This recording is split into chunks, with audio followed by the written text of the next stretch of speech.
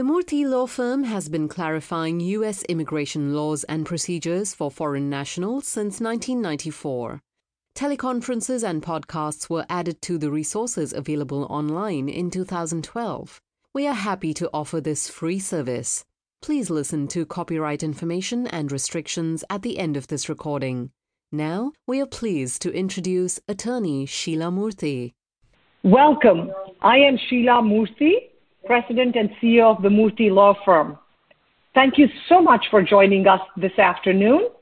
I am delighted to introduce two of my brilliant colleagues, many of you who may already know both of them because they've both been with the firm for at least a decade, if not 2 decades plus each. Aaron Finkelstein, the managing attorney at the Murthy Law Firm, who's been with me, I think, 22 years at this point.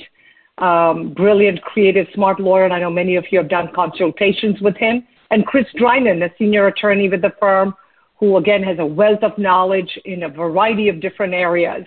Our topic today, as you all know, is visas and travel in the current climate. And so in today's session, we plan to cover topics relating to travel, applying for visas at U.S. consular posts, CBP issues, in light of what's going on in the past year since March of 2020 with the ongoing COVID-19 pandemic and the overall political climate as well.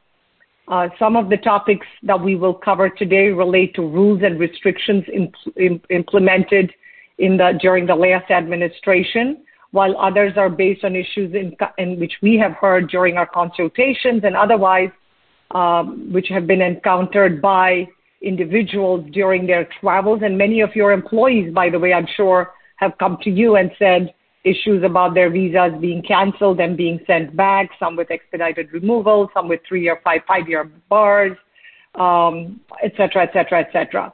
So the first topic that we are going to discuss today is what's referred to as interview waiver eligibility or Dropbox method, which of course is such a wonderful, wonderful option and blessing in this COVID-19 where you want to avoid seeing people face to face.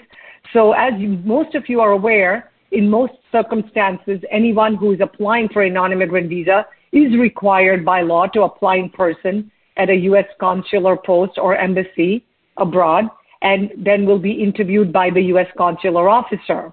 In the context, however, of applying to renew a visa, that interview requirement is allowed to be waived under what's referred to as what we just said, the Interview Waiver Program or IWP.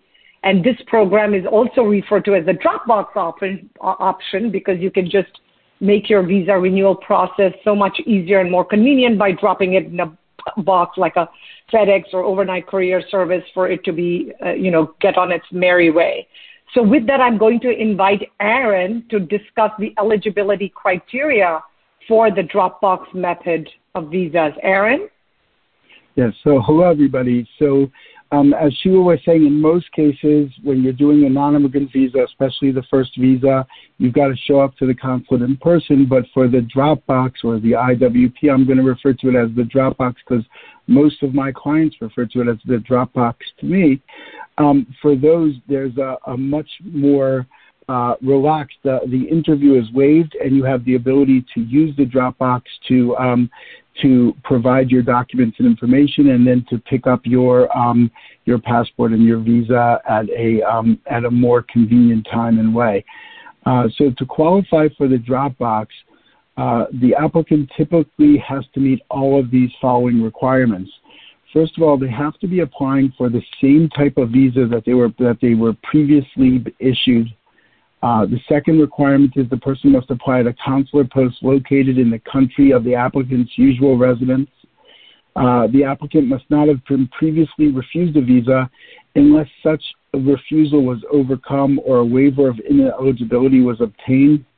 And also, if the applicant is applying for an F1 or an M1 vocational visa renewal, the student must either be continuing to participate in the same major course of study, even if it's at a different institution, or the person must be attending the same institution, the same school, even if it's a different major course of study. So it's a flip-flop either way, but that's something that's required. Also, the prior visa in the same class must still be valid or must have expired within the last 12 months, but the government, because of COVID, has actually extended that period to 48 months. And the policy of allowing somebody with an expired visa to use it up to 48 months, that policy is in effect right now until December 31st of 2021. We'll have to see if they extend it even further, because we do know they're very behind on appointments.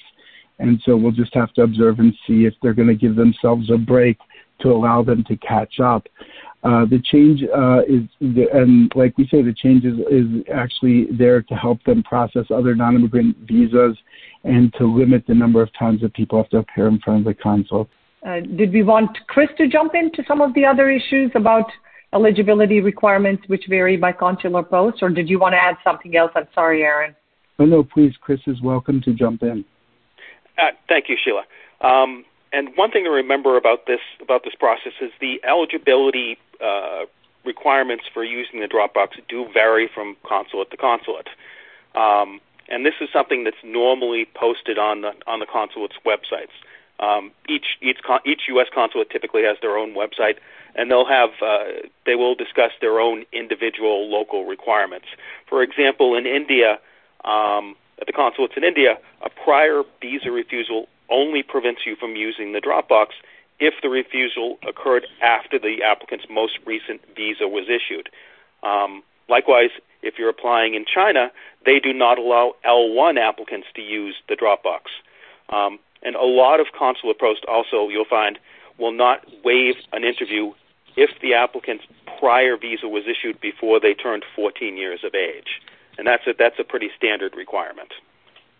Got it. Thank you so much, Chris.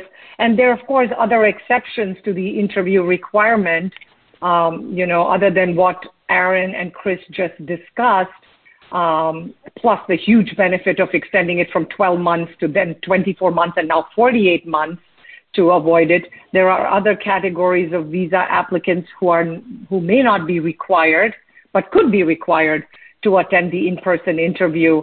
So a visa applicant that Chris just mentioned, for example, under the age of 14 years, or a person who is older than 79 years of age, generally could be exempt from the interview requirement. Again, in some cases, we've seen them allow it, but especially because of security concerns in the last few years, it's been required even for children and adults, elderly people, to be asked sometimes to attend the interviews in person. The interview requirement may also be waived for a person who is applying for what's called a diplomatic, NATO, or international organization visa.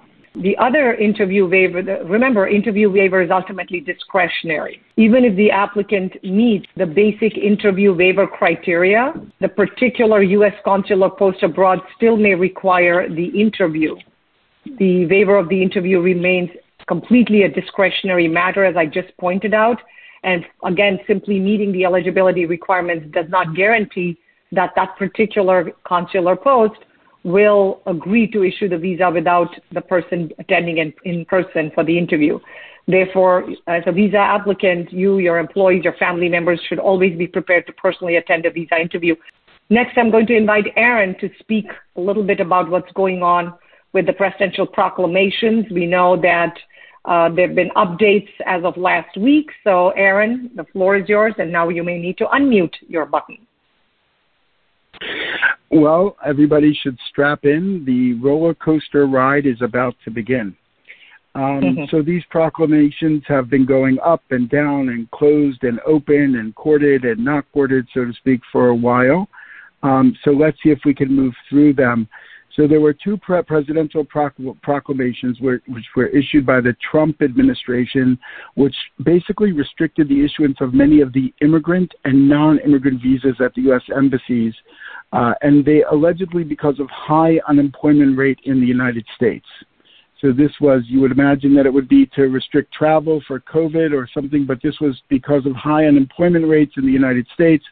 So they issued these two proclamations. One was the proclamation 10014 and 10052. And these impacted they impacted people that were coming on family-based. They also impacted non-immigrant visa classifications, which could include H, L, J, for example. On February 24th of 2021, President Biden, the new administration, revoked the ban on immigrant visas issuance enacted by the Trump administration. So the ban was basically there from sometime in July all the way up till February 24th of 2021. And we saw, because of the ban on the family-based, on the immigrant side, how it impacted the visa numbers on the employment side, and how, because even after October 1, we have October, November, December, January, February, 5 additional months when the ban was still in play, how it may also impact the visa numbers in October of this year, of the year coming up for 2021, 2022. So we have to wait and see how all of that's impacted. The Proclamation 10052, which was one of the Trump proclamations, again previously mentioned, which was suspending the entry of non-immigrant L's, H's, and J's, that was allowed to expire naturally on March 31st of 2021. So and for those people that were impacted by that proclamation, the Department of State has provided instructions to visa applicants on how to go forward to be able to apply and what to do, and they did that pursuant to an additional 2 proclamations, for people that were impacted by those proclamations, and you can find that on the government's website at travel.state.gov. Wonderful. Thank you so much, Aaron, for explaining where we are and what's going on and the latest processes. They're now inviting people to apply for the visas if there are certain conditions are satisfied, etc., and we'll maybe get to it towards the end again. So, Chris, I'm going to invite you to speak a little bit about the COVID-19 geographic travel restrictions under those presidential proclamations. Both, I think they were started under Trump, but now even President Biden has sort of issued a continuing the suspension for certain countries. That's right, Sheila. There are some additional proclamations that are more directly related to high areas with high incidence of COVID, and particularly areas that have some of the more troublesome COVID variants that we've been hearing of. On January 25th, President Biden, in other words, the current administration, signed a presidential proclamation that continued an existing suspension of travel for travelers from the Schengen area in Europe, from the United Kingdom, from Ireland, from Brazil, and also expanded restrictions to include people traveling from South Africa, where one of those particularly troublesome variants has emerged. And there are some exemptions from here. U.S. citizens and lawful permanent residents, green card holders, are not subject to these limitations, as well as spouses and minor children of those people. And there are some other limited exceptions for air and marine crews who are traveling to the U.S. on certain visas. There are also some previous geographic restrictions that are still in force since January of 2020. So for significantly more than a year now, there has been a restriction on entry from China and including the territories of Hong Kong and Macau within 14 days, essentially within 14 days of entering the U.S. If you've been in any of those areas in the prior 14 days, you would not be admitted to the U.S. And also there is a restriction from February of 2020 restricting entry into the U.S. of people who were physically present in Iran within the 14 days preceding entry into the U.S. And that one is also still in force. So all of these people have restrictions on entry based on their travel in certain areas that have these high COVID incidents. And how long are those are going to remain, we don't really know at this point. It's going to depend on how the pandemic progresses, and hopefully the vaccinations that they're starting to become more available will start to limit those, and we'll see those go away at some point. We just don't know when. Good point. Thank you so much, Chris. Yes, so I guess if anybody's planning travel to any of those countries that have these additional restrictions, and some other countries actually have restrictions when you enter that particular country, including from the United States, so you need to be very careful any international travel to the United States or even from the United States to other parts of the world. And although that's not U.S. immigration, it's certainly something that you, your employees, your family members need to be very concerned about. The other topic that I'm going to briefly touch upon, of course, is the importance and the requirements that many airlines are imposing based on recommendations of the CDC, which has been since January 26th, back in 2020, where they basically require all passengers entering the United States, including U.S. citizens and lawful permanent residents, to present a negative COVID-19 test taken within 3 calendar days of departure, or prove that you have recovered from the virus within the last 90 days. They are talking about maybe making a change because now approximately 20% of the population is either had 1 dose or 2 doses of some of the vaccines. So they're talking about maybe adding to this this sort of waiver, if you will, if somebody can show proof of having gotten both of the vaccinations and the required time has passed, et cetera. But that has not been confirmed yet. So don't just go on that basis. You still need to show proof of this and take the test, et cetera. And airlines have been instructed to confirm the negative test results or proof of recovery for all passengers who are more than 2 years of age, 2 years or older, prior to them being allowed to board any aircraft. And also airlines must deny boarding of passengers who do not provide documentation of a negative test or recovery from COVID-19. Again, the CDC is still warning against non-essential travel at this time, but just based on this past weekend, we saw how, because of Easter and Good Friday and the holidays, et cetera, so many people, literally, I think there was an average of 1.5 million people traveling each day, which is one of the highest since the start of the pandemic. So clearly people are getting frustrated and want to do stuff and want to travel and see places, but the risks continue to exist, and CDC is certainly not recommending it. And as we heard from Chris and Aaron and me, there are certainly, each country has its own rules.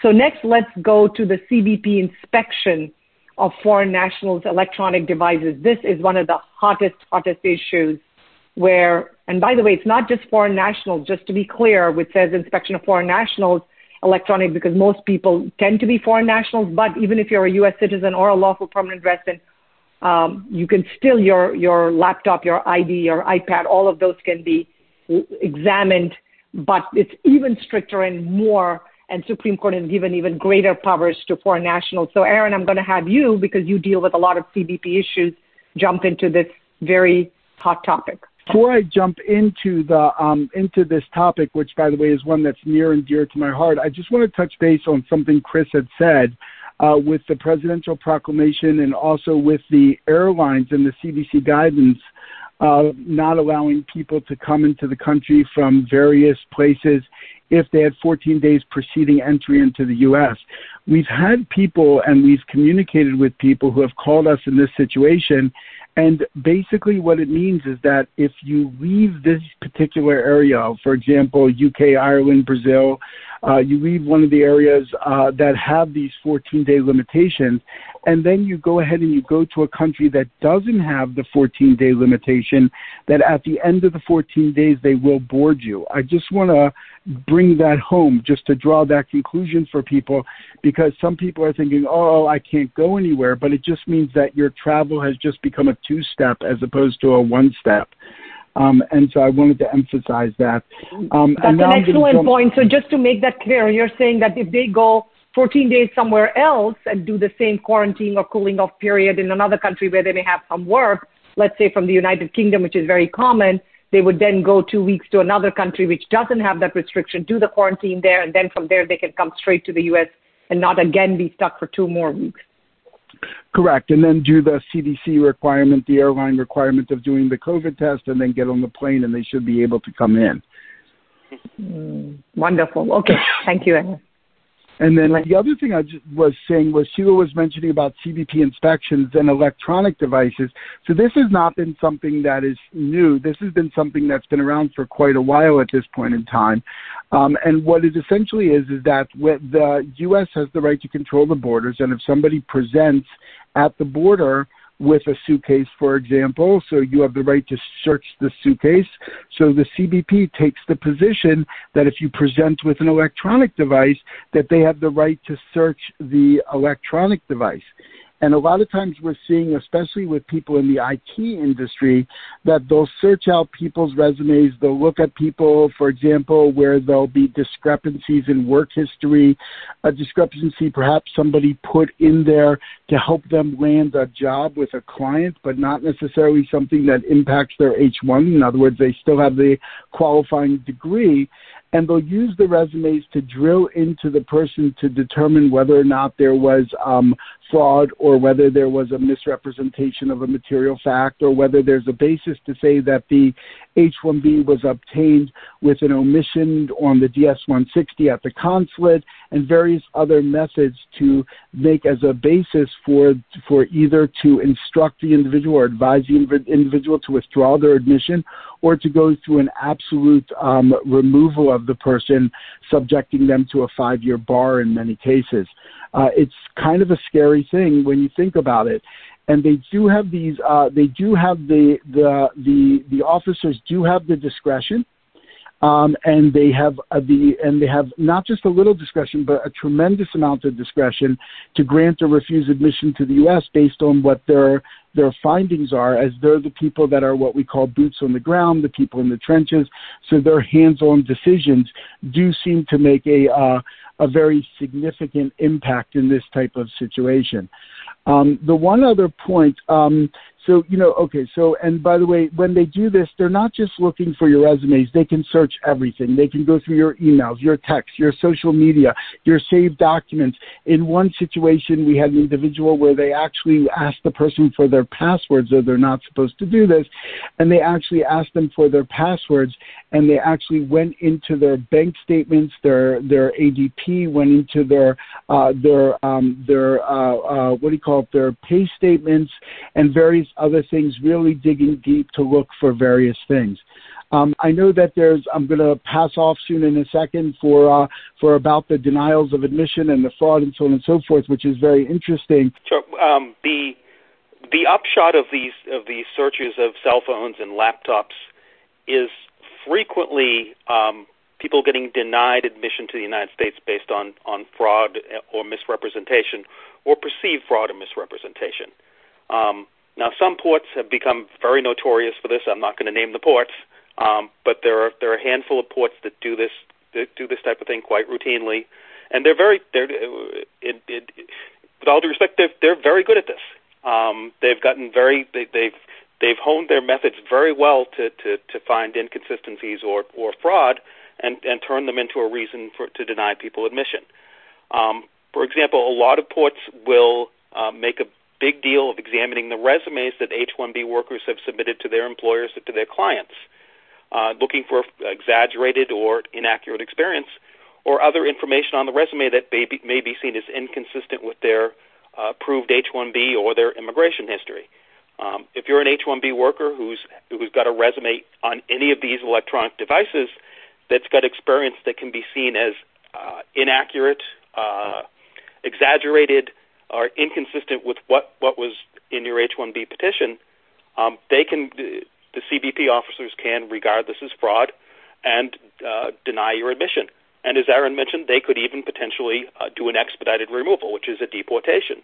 And they can make a formal finding of fraud or misrepresentation, which is potentially a lifetime bar if you're not able to challenge it or to obtain a waiver of that later on.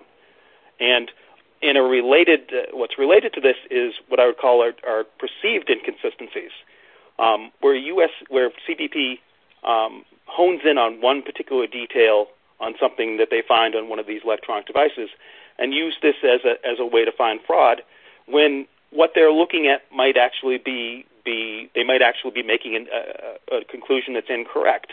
One thing we see frequently is where IT consultants include a client's name and location on their resume because they're trying to highlight the types of companies and industries that they've gained experience in.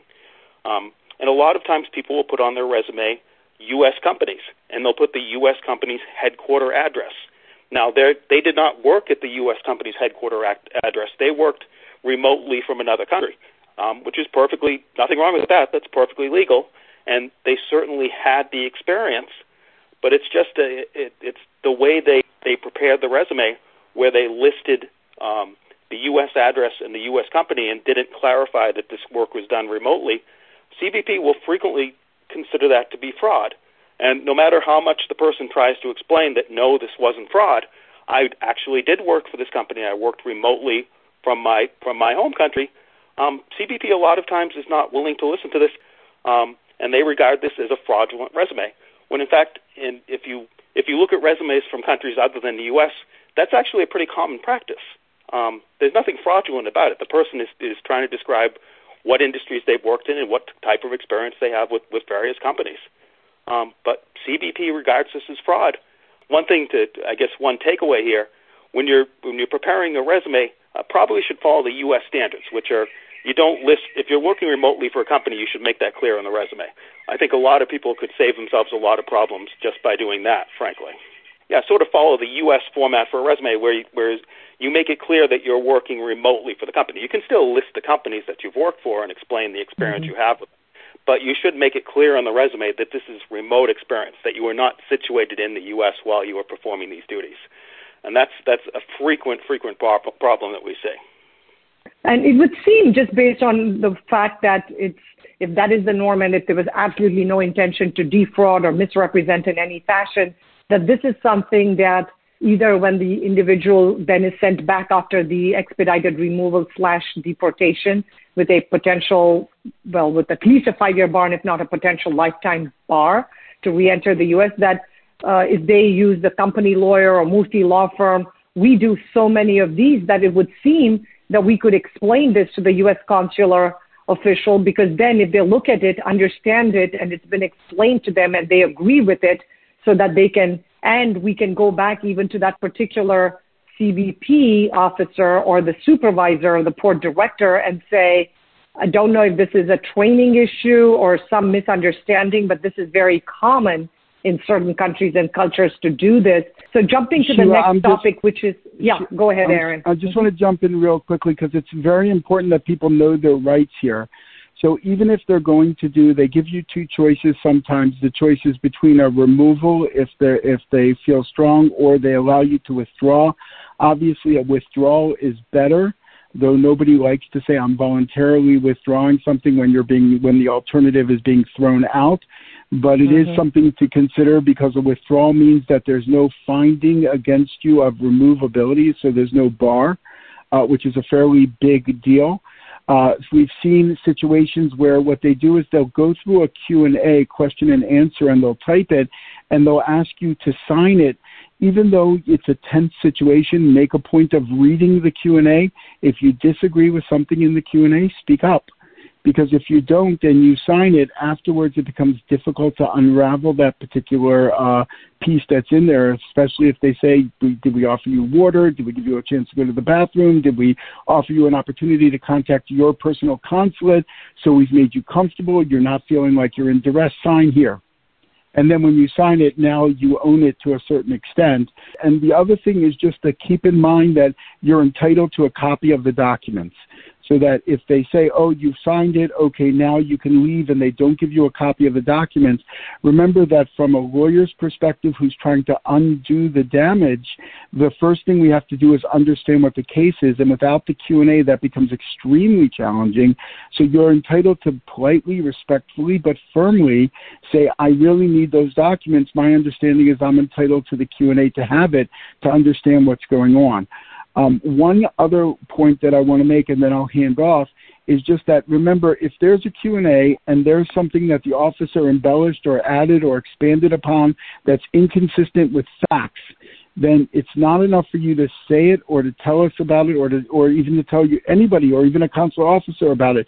Provide evidence, get documentation, get proof, because one key thing is if you can show multiple inconsistencies in the Q&A, it helps to overturn a decision that the officer made to say, these mistakes are there in this area. There's very likely that there were other mistakes, including the basis for why the person removed or the person requested the withdrawal and so on and so forth, which makes it easier at the consulate either to get a waiver or to overcome certain predispositions to allow you to get the visa again and to re-enter back into the U.S. So getting that Q&A is critical. And these are just things that you should bear in mind or you should share with your employees if, God forbid, they find themselves in that type of situation.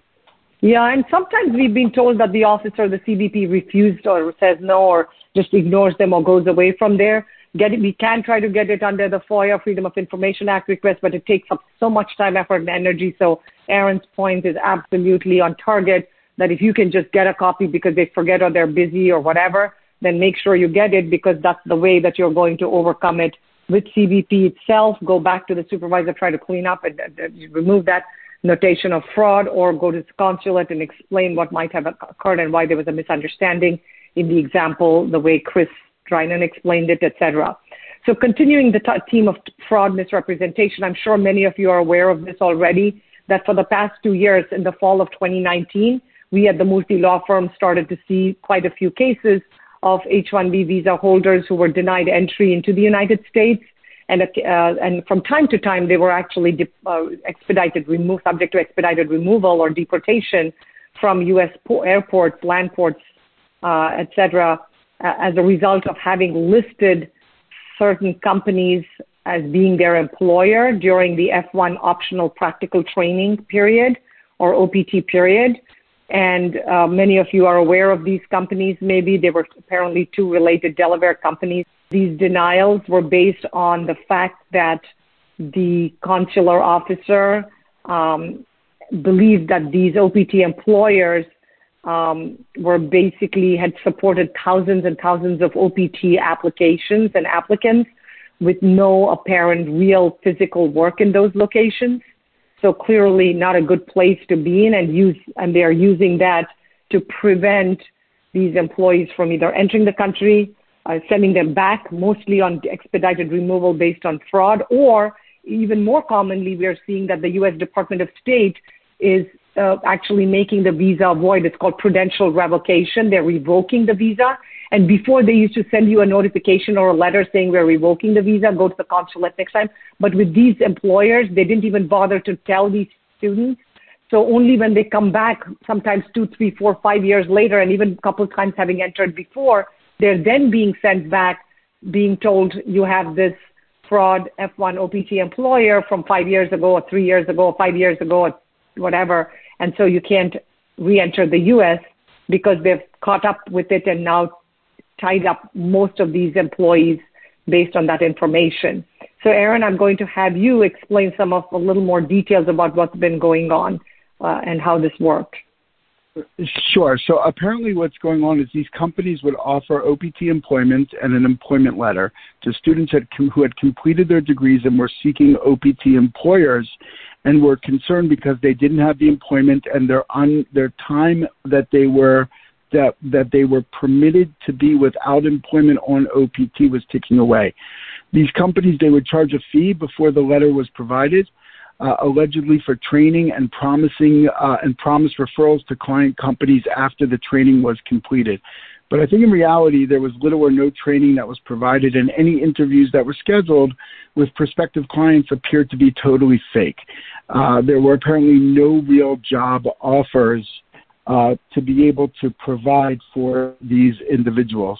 Thousands of students have fallen for these schemes, and because employment information is collected in the SEVIS database, it's very easy for the Department of Homeland Security to flag anyone who was duped by these companies just by virtue of the name of the... Yeah, go ahead. By virtue of their name. The name of the company, by virtue of the name of the company and the timing that's involved, that's all. The Department of Homeland Security regards this OPT employment as being fraudulent. Essentially, their position is that these employment letters that people obtained from these companies were fraudulent documents.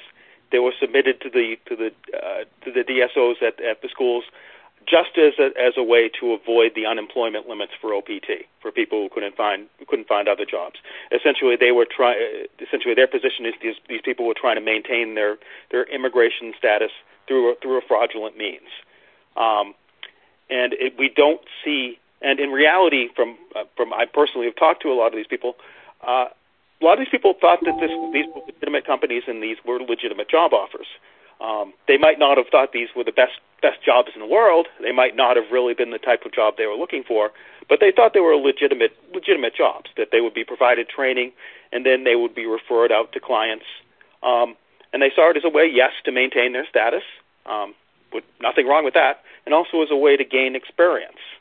But all of this is entirely reasonable, and from what I've seen, the majority of these people thought that these were legitimate companies. In some cases, these people were actually contacted by these companies, not vice versa. Unfortunately, DHS has not been very sympathetic on this thus far, and anyone involved with any of these companies will likely have some difficulty obtaining a visa, potentially entering the U.S., or if you're already here, you may have problems filing for an extension of status or a change of status.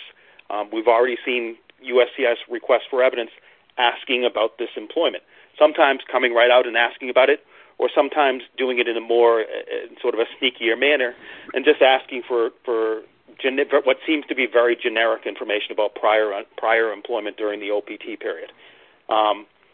Now, one thing that's important here, I've also talked to lots of people who have this employment in their background who have not yet had anything happen to them, and I've been asked, am I safe now because nothing has happened to me thus far?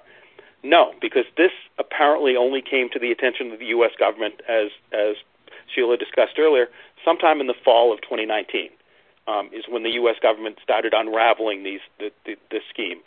So you might have been here for a while. You might have had employment history with these companies had nothing bad happen to you thus far, but your next extension, your next change of status, your next visa application, or next time you try to be admitted to the U.S., this could absolutely come up because DHS absolutely has a list of everyone who put these companies in their CVIS database, so they know this. So anyone who has this employment in their background should be prepared for something to happen related to that experience. Makes perfect sense. Thank you for that update, Chris and Aaron. I mean, so what we've been seeing is, Chris correctly pointed out, both the CBP at the port of entry sending people back, the U.S. consulates refusing, and USCIS issuing RFEs. Now, in some cases, when it was a very short period, we can truly show somebody was a victim. As Chris said, they didn't contact the employer, but the employer contacted them, etc. We have tried to show that there was no material misrepresentation. It was immaterial. It was less than the 4 months of unemployment allowed, and it was truly, misunderstanding, confusion. But there's no guarantee it will work. But we've seen in some H-1 extensions, it has worked with us at the Murthy Law Firm.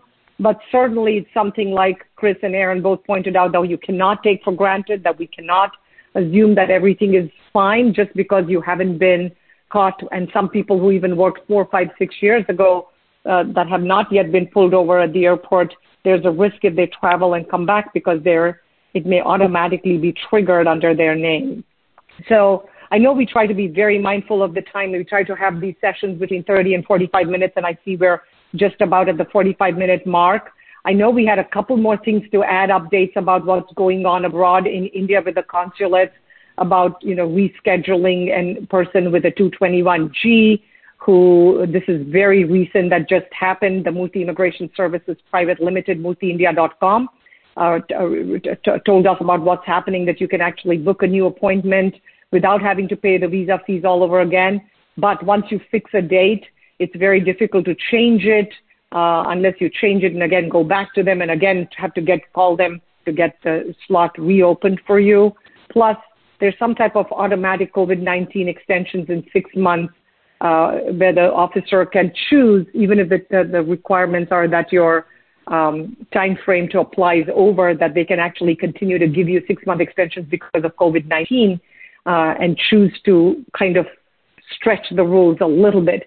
So as you can understand from this discussion, this is an extremely important topic. I know it's not as directly related to each one of you as maybe employers alone, but this relates to your employees and their families. It relates to you traveling abroad yourself as a U.S. citizen, permanent resident, or as a foreign national.